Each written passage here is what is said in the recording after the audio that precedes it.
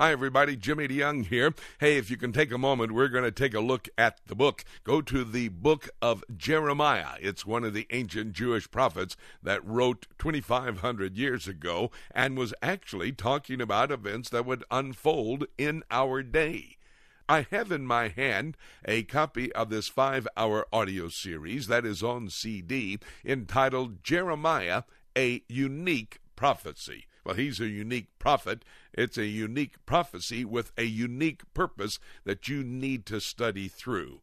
Jeremiah and judgment is what we're going to be talking about as we study together today. I want you to get your Bibles handy, and after we have our study, I'll tell you how you can get your own copy of Jeremiah, a Unique Prophecy. Right now, though, let's go to the book of Jeremiah for our study on Jeremiah and judgment. Chapter 46 of the book of Jeremiah. Now remember, I told you that basically it's 4 parts of Jeremiah. The first chapter would be the call of Jeremiah, the last chapter, the rehearsal of the destruction of the city of Jerusalem. Then chapters 2 to 45, a message of retribution against the Jewish people, against Judah. God tells Jeremiah to be a prophet to these people, and then he tells him to be a prophet to the nations. In chapter 1, verse 5, he said, I have made you, ordained you a prophet to the nation. I did that even before I formed you in the belly of your mother. Now look at chapter 46, verse 1. He reiterates the responsibility that he has given to Jeremiah. The word of the Lord, which came to Jeremiah the prophet against the Gentiles. That's goy in Hebrew, which means the nations are the Gentiles. And again, he is reiterating the nations involved. There's only one Jewish nation, so every other nation of the world is in the Gentile category. As I think I mentioned earlier, there are 3 strands in the human family: Gentiles, Jews, and Christians. That's all there is on this earth. If you're not a Christian and you're not a Jew, whatever you are other than that comes under the category of Gentile, or nations, one of the other nations. And God makes Jeremiah a prophet to all the rest of the nations on the face of the earth as well. And from chapters 46 to 51, he's going to name specific nations, but he also includes in several locations the 3 times all nations will be involved in this final judgment. Before we look at Jeremiah, though, and this portion, go back with me, if you will, and let's set the stage to 2 Peter chapter 3. We touched base day before yesterday when we were looking at the perplexities of creation. We talked about, of course, in the beginning of that study on creation, the fact that there was a connection between the prophet and creation, the prophecies of this book of Jeremiah and creation. We then looked at the procedure of creation, going through the 6 24-hour days of creation. Then the perplexities, and I brought to your attention that in the last days, according to the Apostle Peter, 2 Peter chapter 3, starting here in verse 3, that there will be perplexities because they will doubt the coming of the Lord. They've heard about it. They will say, well, is it ever going to happen? Look what it says, verse 3. Knowing this first, that there shall come in the last days scoffers, walking after their own lust, and saying, where is the promise of his coming? For since the fathers fell asleep, all things continue as they were from the beginning of the creation. What about the second coming of Jesus Christ? Is indeed Jesus Christ coming back? This will be an indicator of what is happening prior to the coming of the Lord Jesus Christ. If you hear him talking about it. Now, notice the scoffers who are walking after their own lust. Meaning, it's not only what they say with their lips, but what they do with their feet. Walking after their own lust, their own desires. I do a lot of conference speaking. I do a lot of church meetings. And I love to stand in the back of the auditorium after I've preached my heart out on the soon coming of Jesus Christ, giving biblical evidence as to how close it may come, and listen to people as they walk out talking about what they're going to do next week, next month, next year, and all the mundane things of this world. Now, I understand. Realism is that we have to be able to understand we have to live now. But having just completed a message to start thinking about those things instead of the truth of the soon coming of the Lord, I don't know what else to do. I've tried to preach it as hard as I can, and then there's not that conversation. And so that has been a burden upon my heart. But Peter said it's a burden upon his heart. This is what's going to happen in the last days.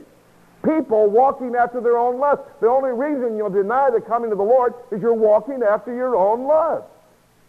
Walking after their own lust. And then what are they going to do? Well, look what it says here in verse 5. For this they willingly are ignorant. In other words, they make a willful decision. They're going to be ignorant of the fact of two things.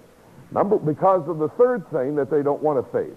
Here are the two things. For this they are willingly ignorant of that by the word of God the heavens were of old, and the earth standing out of the water and in the water. That is creation. The first day of creation, water covered the earth. The second day of creation, he separates the water. So that's what he's talking about here. Now look at the next verse, verse 6, which is what we want to look at today. Whereby the world that then was, prior to the flood, that then was, being overflowed with water, perished.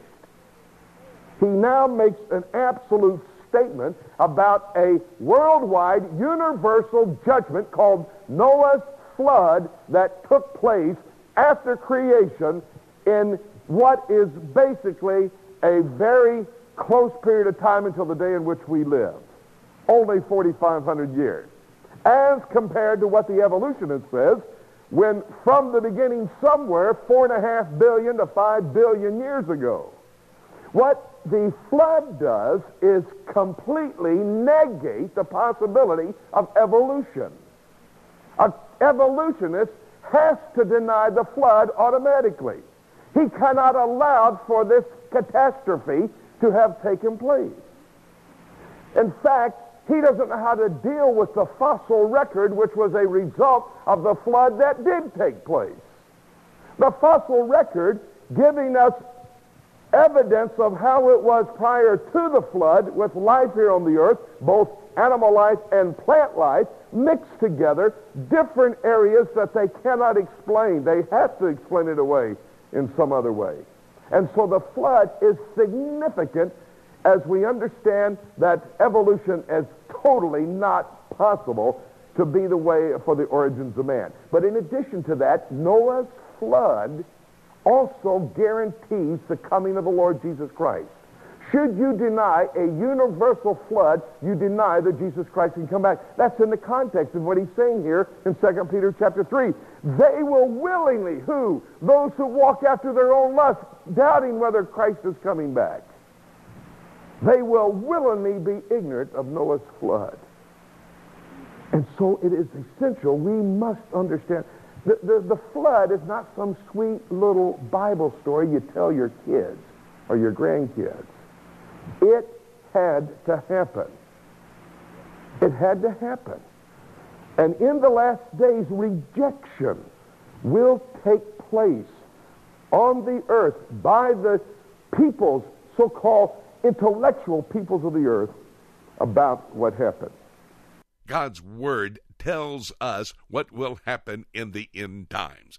The book of Jeremiah, a unique prophecy indeed, is speaking to our day. Over 2,500 years ago, the prophet Jeremiah wrote this book, and it is as up-to-date as the front page of the newspaper. Well, you need to study the entire series. It's a 5-hour audio series entitled Jeremiah, a Unique Prophecy. It's on CD, so you can study it if you're on a long trip someplace and have a beneficial time on the road. Again, the title, Jeremiah, a Unique Prophecy, a 5-hour audio series on CD. You can call our toll-free number and make your order. It's 877-674-3298. Now, that's toll-free from across America. Won't cost you a penny to make the call and order your copy of Jeremiah, a Unique Prophecy. Again, the number, 877-674-3298. Or go to our website, prophecytoday.com, and click on the shopping mall. There you can make the order as well.